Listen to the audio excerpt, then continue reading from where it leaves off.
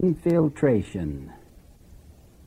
Many Seventh-day Adventists living today seem to be totally unaware that as members of God's true church, we are actually at war with the devil and his angels. The majority seems to be living in an atmosphere of tranquility and peace, oblivious to the battle we are engaged, in which God is depending on each faithful member to defend the divine authority of his law.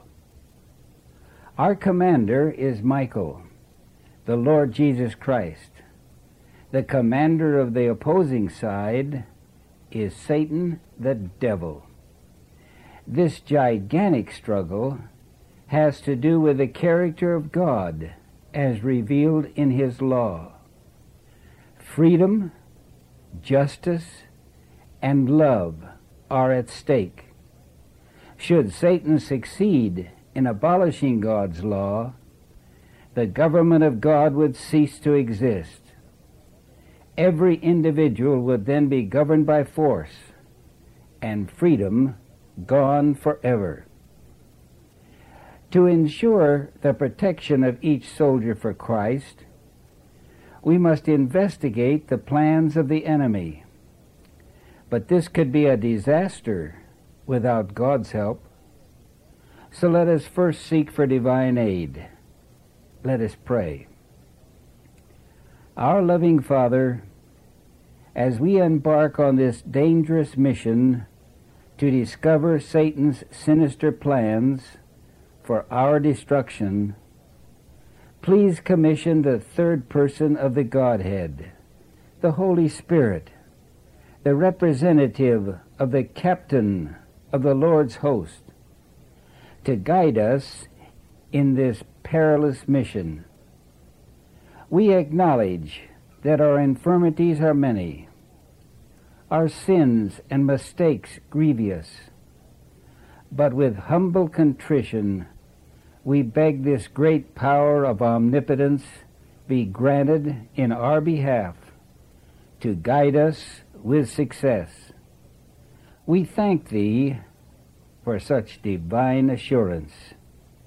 In Jesus' name we ask. Amen. Now in this war, in which every believer must participate, we must be aware that this great struggle began in heaven and has spread to this earth. Let us read of its history from God's Word. I'm reading from chapter 12 of Revelation. And there was war in heaven. Michael and his angels fought against the dragon, and the dragon fought and his angels, and prevailed not. Neither was their place found any more in heaven. And the great dragon was cast out, that old serpent, called the devil and Satan, which deceiveth the whole world. He was cast out into the earth, and his angels were cast out with him. Woe to the inhabitants of the earth and of the sea! For the devil is come down unto you, having great wrath, because he knoweth that he hath but a short time. And the dragon was wroth with the woman, and went to make war with the remnant of her seed, which keep the commandments of God, and have the testimony of Jesus Christ. From the beginning, history reveals that in any war, each opposing side tries to secretly discover what the enemy's plans are for attack, so they can successfully meet and overcome them. We should not be surprised to discover from God's Word of Satan's attempt to break into heaven's council to ascertain God's plans in this great war. We read of such an attempt in Job, the first chapter, verse 6. Now, there was a day when the sons of God came to present themselves before the Lord. Satan came also among them. Can you see Satan slipping in to a planning session of the universe? He's a master at infiltration. And we should not be astonished that Satan infiltrates the committees of God's true church here on earth, whether it be the local church, the conference, union, division, or even the general conference. For some 13 years, from 1962 to 1975, I took part in some of the committees at our world headquarters. At that time, the General Conference was located in Tacoma Park, Washington, D.C. If I remember correctly, there were something like 125 committees to plan church action. Seldom a day would pass when I was not somewhere overseas that I had to attend a committee. I am certain that the devil and his angels listened in to every committee meeting, and I believe that some of his human agents attended also. Remember the Watergate scandal some years ago, when the whole world was shocked when this country's opposing political party was able to listen in to the secret plannings of their rival, which ultimately caused President Nixon to resign? Now, in the book Testimonies to Ministers, page 472 to 475, the Holy Spirit, through Ellen White, has given to us a legitimate Watergate conducted by God's angels who have revealed Satan's top secrets. In these writings, we are given a verbal description of what actually took place in the darkest recess of one of Satan's councils. So let us go, by the way of inspiration, to an actual visit to a council of hell conducted by Satan and his angels. Don't be afraid, for God has revealed what took place in order for his saints to know what to expect. I must remind you that this is no imaginary story, but rather a graphic description of what actually took place in one of the devil's committee meetings right here on this earth. First of all, we should know the name of this committee. It's an ad hoc committee, meaning that it is dedicated to a special task. As we listen in through the ears of divinity, you will agree with me that this is Satan's end-time committee dedicated to develop plans to destroy the faith of God's servants. Sounds impressive, doesn't it? Since this is such an important committee, the devil himself is the committee chairman. You will discover that he not only challenges his angels, but he directs and guides these satanic angels to develop methods and plans that will fool the very elect of God, so that they will unknowingly join the devil's side and become Satan's agents to deceive others. Listen carefully now as I'm reading from Testimonies to Ministers, page 472. Quote, Satan directs his angels to lay their snares especially for those who are looking for the second advent of Christ and endeavoring to keep all the commandments of God. Why, he's talking about you and me, isn't he?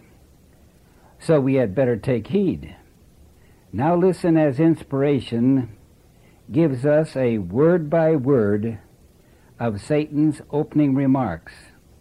I'm quoting, "We must watch those who are calling the attention of the people to the Sabbath of Jehovah. They will lead many to see the claims of the law of God, and the same light which reveals the true Sabbath reveals also the ministration of Christ in the heavenly sanctuary, and shows that the last work for man's salvation is now going forward. Hold the minds of the people in darkness until that work is ended, and we shall secure the world and the church also."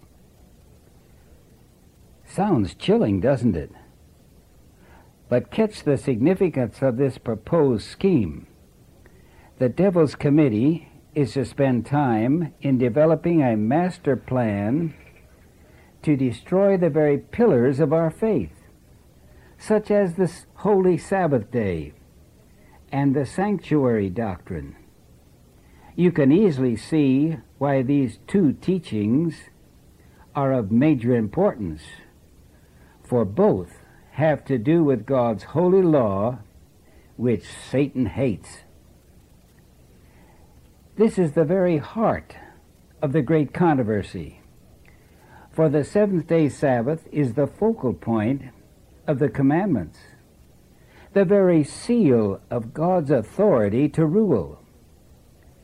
And the sanctuary in heaven is where the holy law is contained within the ark, which is the very foundation of God's throne, upon which our God sits. It is here in the most holy place that Christ, our high priest, is conducting his mediatorial work in our behalf for our salvation. This is why Satan demands of his cohorts to find a way to keep these two cardinal doctrines from being studied and preached, so he can capture God's true church. After all, this is the last great obstacle remaining to keep Satan from full control of the world, which he is planning to bring into reality through the new world order of the United Nations. Now the committee of these fallen angels gets down to business as Satan outlines a 5-point program of attack. God has given us a word-by-word quotation from the very lips of Satan. Number 1, I'm quoting, "I will influence popular ministers to turn the attention of their hearers from the commandments of God," unquote. Now, how do you suppose these devils are going to come up with a workable plan to attain such? Do you suppose they would suggest that the commandments no longer exist? I'm afraid not. They know that the church would arise and defend the law. Rather, I believe they would attempt a more subtle plan of attack, such as, why not discourage any discussion of the law? In fact, better still, never mention it. And then, don't use the word obedience. That's legalism. Let the members believe these are distasteful words for today's generation. Never mention the beast or the image and especially the mark. Just get the preachers to talk about love. After all, this is how Babylon fills their churches. And we must get people so involved in church activity that they will have little or no time to question their hearts, to discern if they are ready for Jesus to come. Let them form cell groups and spend hours in NLP labs. And how about projects for the community? Keep the members so busy that they never think of personal evangelism. Now listen, don't you agree that this is, in a short time, the people's attention would turn from the law? This would be a subtle approach. You decide. I'm only mentioning that this is what Satan and his angels have suggested. Satan continues, number 2, quote, "That which the Scriptures declare to be a perfect law of liberty shall be represented as a yoke of bondage," unquote. Now remember, these are the words of Satan. Don't you suppose that his committee would agree that the best plan of all would be to have the ministers teach that Christ has already kept the law for you? Therefore, you need not worry about keeping that old law of bondage. And how about having books printed in Adventist presses so that those who don't follow the preacher will accept such new theology because it comes from the church publishing houses? After all, everyone has been redeemed by the cross, because all of your past, present, and future sins have been forgiven because of the cross. If the saints hear such teachings often enough and read it from Adventist books, they will believe that is all we need to do is to represent the law as a yoke of bondage. Has not God already declared you righteous? So relax, celebrate. There's no more do's or don'ts, because you are now under grace. Don't you suppose this would be Satan's masterpiece of attack? Surely it sounds plausible. You make the decision. I'm simply suggesting what Satan's angels may have decided to do in this committee meeting. Number 3, I'm quoting, Satan suggests, "Let the people accept their minister's explanation of Scripture and do not investigate for themselves. Therefore, by working through the ministers, I can control the people according to my will." End of quote. In other words, control the people through the ministers. How? Never let them question the authority of the church, and never question the General Conference. Could this be the decision of Satan's committee to destroy us? Why, even God's Word declares in 2 Timothy 2:15, "Study to show thyself approved unto God, a workman that needeth not to be ashamed, rightly dividing the word of truth." And never forget, the Bereans of the Bible time were commended for questioning the teachings of the church. Let me read it to you in Acts 17, verse 11.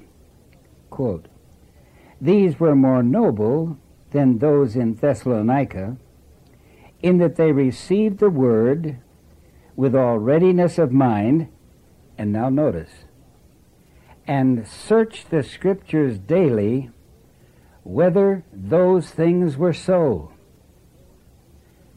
Could it be that Satan is using church authority in the end time to keep God's people from investigating for themselves? What a sneaky approach to control the people.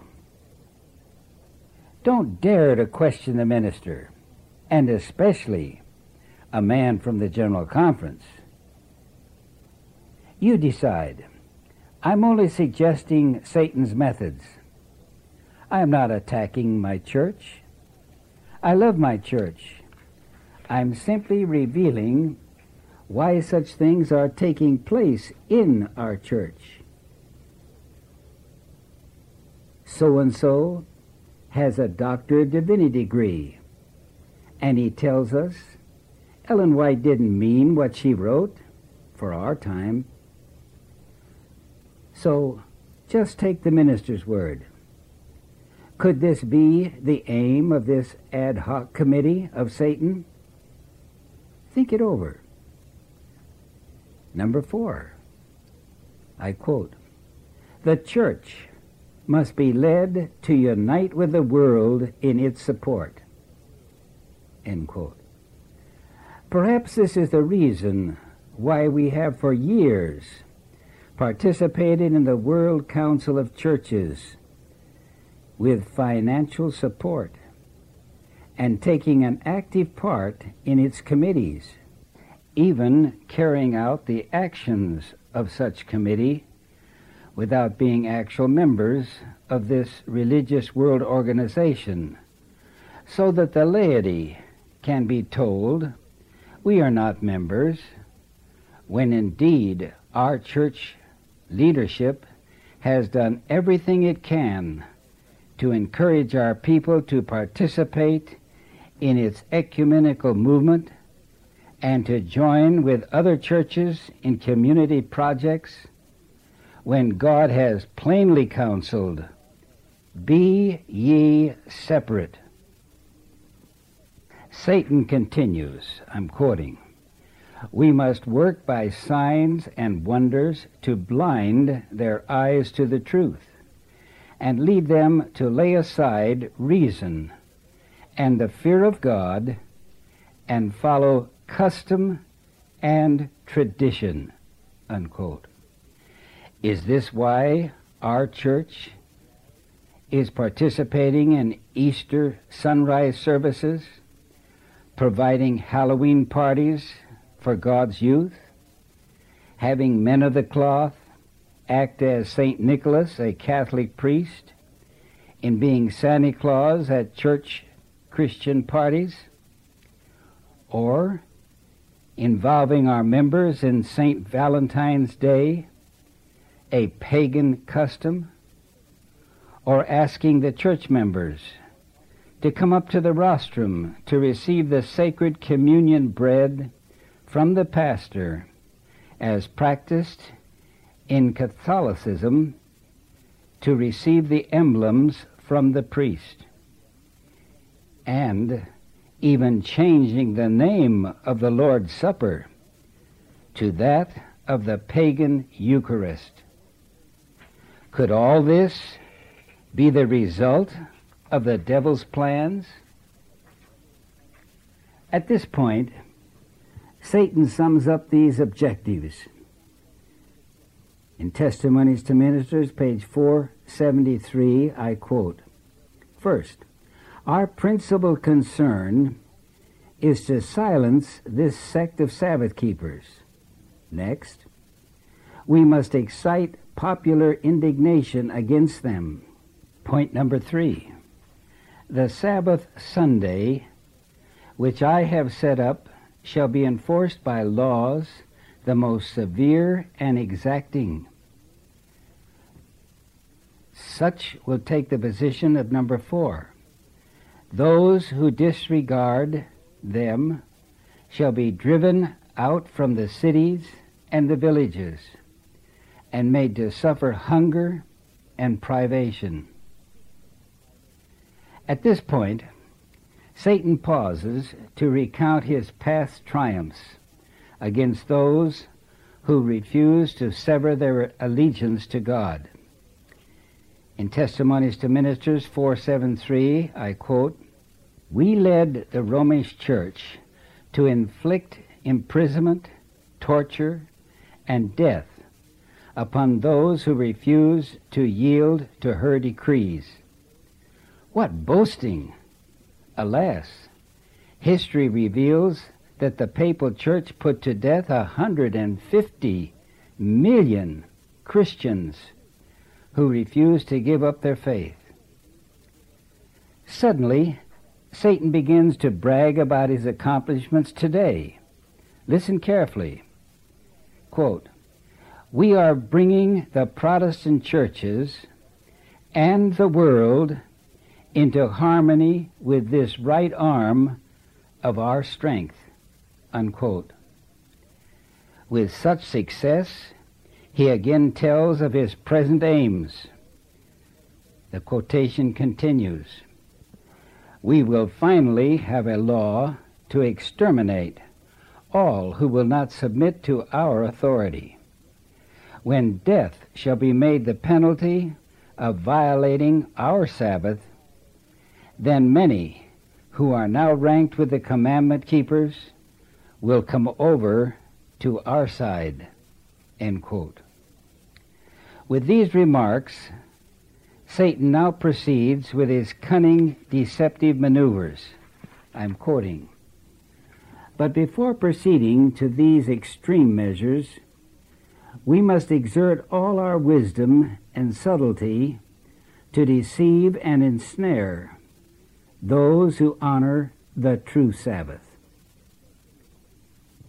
At this point, the committee begins its deadly work in developing these satanic plans. It's chilling to even think of it, for it's Satan's plans to try to capture you and me. I hope you are spiritually awake to comprehend the 8 startling methods which the servant of the Lord has revealed as Satan's top secret schemes. Let's consider them one by one. First, I'm quoting from page 473.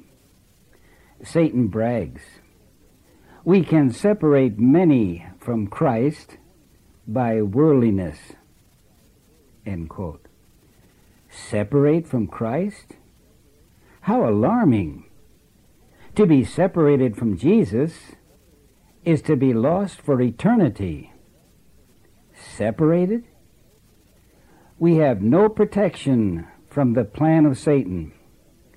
We are in the hands of the devil. This is why Jesus prayed for us in John 17:15-16.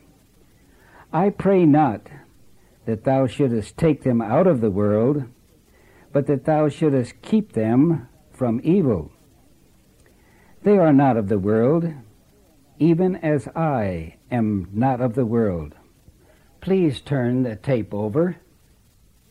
And Jesus pleads, "Enter ye in at the strait gate, for wide is the gate, and broad is the way that leadeth to destruction, and many there be which go in thereat. Because strait is the gate, and narrow is the way which leadeth unto life, and few there be that find it." Matthew 7:13 and 14. These 2 roads are distinct and separate, going in opposite directions. One leads to life, the other to eternal death. In Testimonies, Volume 1, page 127 and 128, I quote, "The roads are opposite. One is broad and smooth, the other narrow and rugged. So the parties that travel them are opposite in character, in life, in dress, and in conversation." Those who travel in the narrow way are talking of the joy and happiness that they will have at the end of the journey. Their countenances are often sad, yet often beam with holy and sacred joy. They do not dress like the company in the broad road, nor talk like them, nor act like them. A pattern has been given them. A man of sorrows and acquainted with grief opened that road for them and traveled it himself. His followers see his footsteps and are comforted and cheered. He went through safely. So can they, if they follow in his footsteps. End of quote. Oh, what assurance! Dearly beloved, Satan is using the same approach today as he did at Christ's first coming. Notice these words in Desire of Ages, page 309. The greatest deception of the human mind in Christ's day was that a mere assent to the truth constitutes righteousness, unquote. Dearly beloved, the same danger exists today. Point number 2. Tempt them to indulge in the appetite and passions. I'm quoting from page 473 of Testimonies to Ministers. They may think themselves safe because they believe the truth, but indulgence of appetite or the lower passions, which will confuse the judgment and destroy discrimination, will cause their fall. You see, Satan is a smart rascal. He knows the power of man's appetite. How sad to learn that over 50% of our youth attending our colleges and universities have taken up with drink, as I read in the Review and Herald. To say nothing of the adult church members who are caught up in Satan's web. We are surrounded with cesspools of impurity on every side. Many of our members are captured by the late-night TV movies to be seen in the privacy of their own bedroom. There is no doubt in my mind that this is the result of the actions of this committee, which has been revealed to us. Never forget, it is by beholding we become changed. Everywhere we go, we are faced with corrupt paperback books and obscene literature, even in the supermarket, and the rotten videos in the grocery stores and in video stores can be found almost everywhere. Oh, how God pleads in Philippians 4:8. Listen. Finally, brethren, whatsoever things are true, whatsoever things are honest, whatsoever things are just, whatsoever things are pure, whatsoever things are lovely, whatsoever things are of good report, if there be any virtue, and if there be any praise, think on these things. Now, notice Satan's third scheme to capture the faithful. Get God's people to fall in love with money. I'm quoting from Testimonies to Ministers again, page 473. Go, make the possessors of land and money drunk with the cares of this life. Present the world before them in its most attractive light, that they may lap up their treasures here and fix their affections upon earthly things, unquote. You can readily see that Satan knows the Scriptures. I'm quoting, For the love of money is the root of all evil, which, while some coveted after, they have erred from the faith, and pierced themselves through with many sorrows. 1 Timothy 6:10. Did you notice how the saints can be led to err from the faith? It's by becoming involved in materialism, such as houses, lands, stocks, bonds, you name it, the utopia of this age. But the Word of God plainly states in Mark 4:19, the cares of this world and the deceitfulness of riches and the lusts of other things entering in choke the word, and it becometh unfruitful. In my ministry for the Master, I have seen so many leave this message because they became involved with riches. Would to God we would ever remember, and I'm quoting, "Lay not up for yourselves treasures upon earth, where moth and rust doth corrupt, and where thieves break through and steal. But lay up for yourselves treasures in heaven, where neither moth nor rust doth corrupt, and where thieves do not break through nor steal.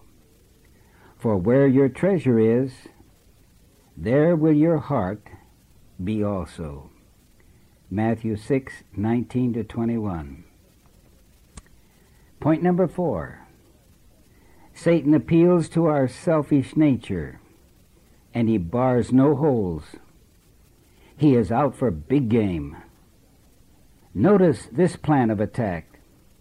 In Testimonies to Ministers, page 474, quote, "Make them care more for money than for the upbuilding of Christ's kingdom and the spread of the truths we hate. And we need not fear their influence, for we know that every selfish, covetous person will fall under our power and will finally be separated from God's people."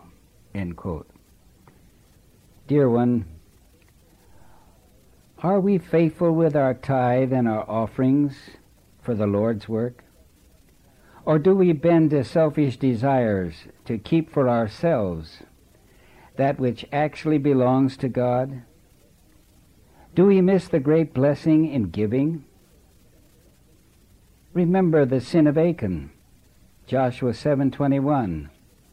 "When I saw among the spoils a goodly Babylonish garment, and 200 shekels of silver, and a wedge of gold of 50 shekels weight, then I coveted them, and took them. And behold, they are hid in the earth in the midst of my tent, and the silver under it." And consider Ananias and Sapphira, who actually lied to God over money they had promised from the sale of a piece of property. Remember Judas, the traitor of our Lord, who would betray Jesus to be crucified for a paltry 30 pieces of silver. Point number 5. Satan continues his devilish plan to deceive the saints into thinking that a mere profession of faith is all that is necessary. I'm quoting, "Through those that have a form of godliness, but know not the power, we can gain many who would otherwise do us harm." This is Satan's favorite ploy of the great deceiver. Remember the parable of the sower? Young shoots that, and I quote, "have not root in themselves, they soon die." Mark 4:17. Why? They never experienced the power of victory over sin.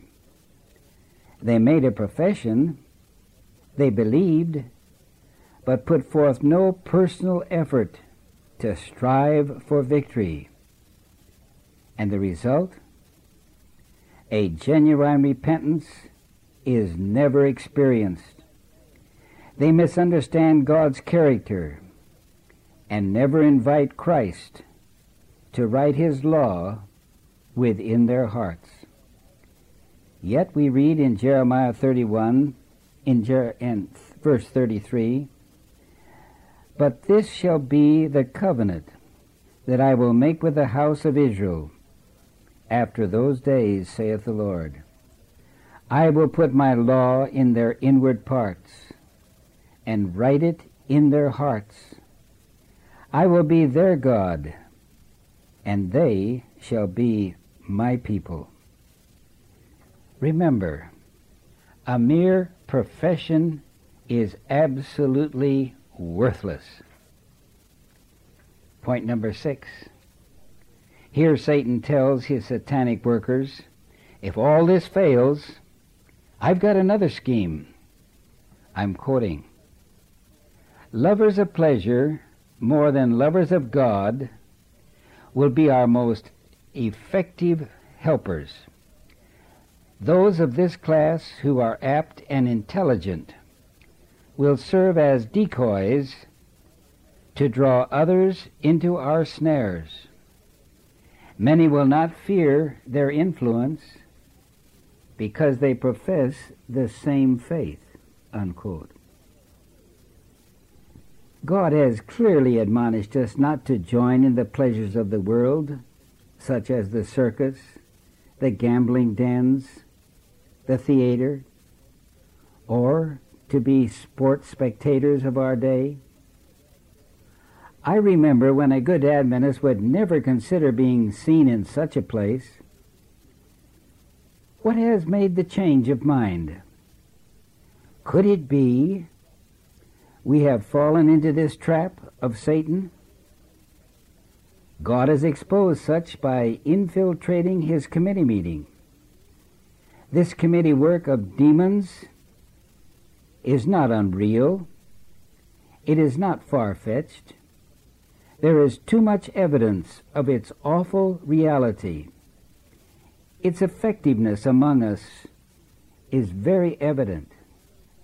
Yes, I know some of you will say I'm narrow-minded in presenting this sermon, but the good book says, and I quote Matthew 7:14, "Strait is the gate, and narrow is the way, which leadeth unto life, and few there be that find it." Point number 7. Next, Satan discusses how to pull down the standards of the church. I'm quoting, "We will thus lead them to conclude that the requirements of Christ are less strict than they once believed, and that by conformity to the world, they would exert a greater influence with worldlings," unquote. God did not say this. Satan says it in his counsel, and it can all be summed up in one word: compromise.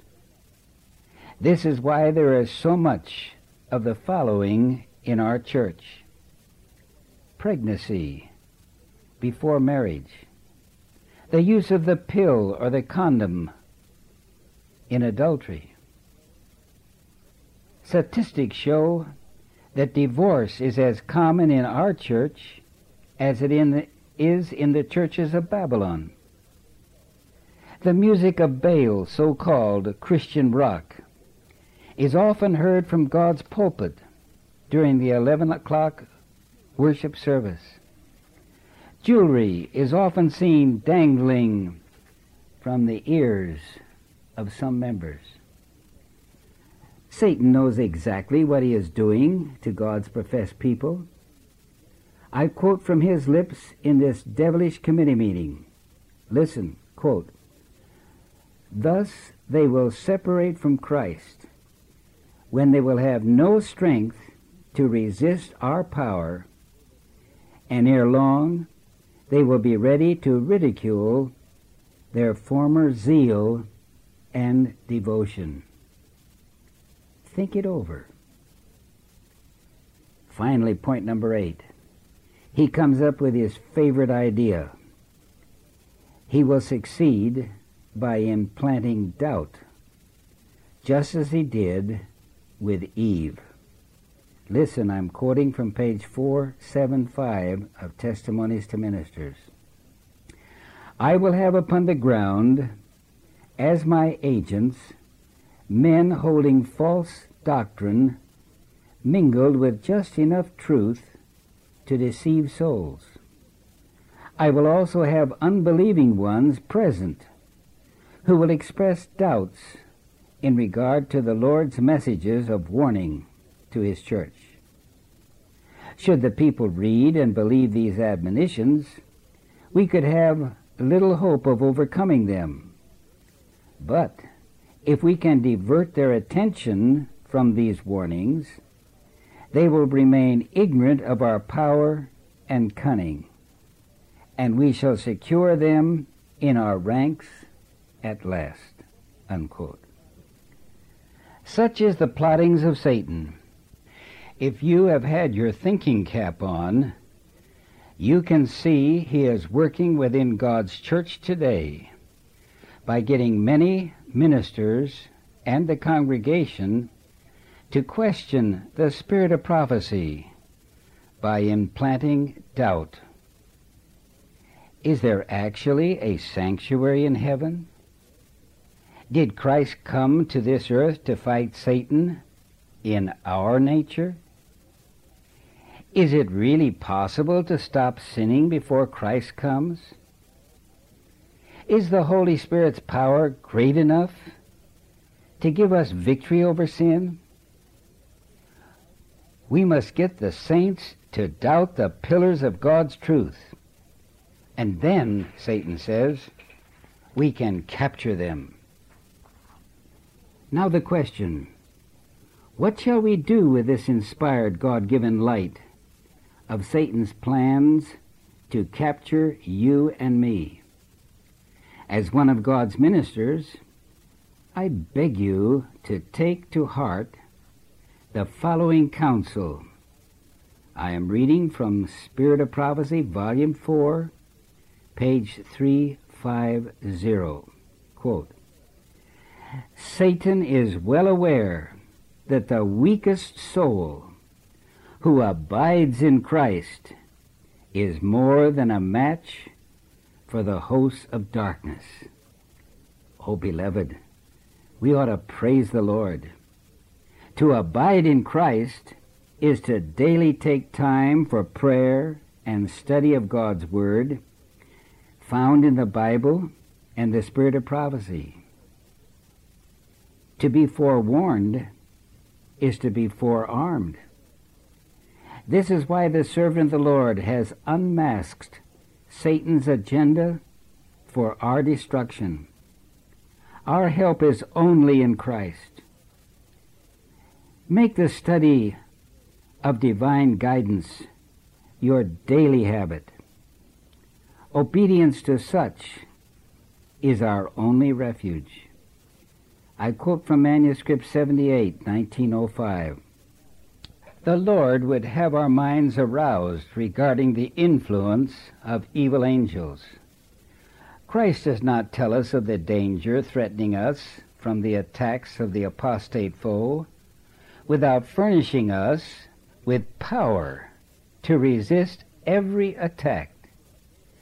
Having assumed the rightful heirship of the world, he is fully able to lead his army on triumphantly in the warfare with spiritual foes."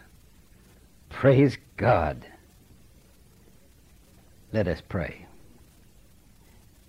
O loving Father, we are reminded of thy counsel that no man is safe for a day or an hour without prayer. Through thy Holy Spirit and his heavenly angels, we pray that thou wilt shield us from the great adversary and deceiver. Satan and his evil angels. Help us to never doubt thy mighty power, which can keep us from compromising truth, and teach us how to fully surrender our wills to thy divine control, so that we may abide in thee.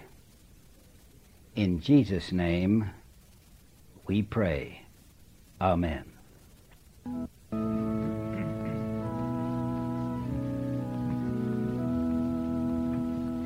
God's way is the best way, though I may not see why sorrows and trials oft gather round me. He ever is seeking my goal to refine. So humbly I trust Him, my Savior divine. God's way is the best way. God's way is the right way. I'll trust in Him always.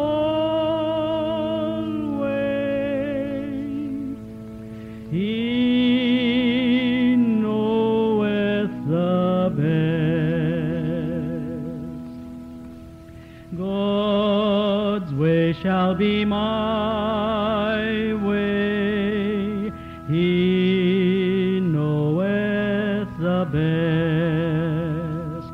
And leaning upon Him, sweet, sweet is my rest. No harm can befall me. Safe, safe shall I be.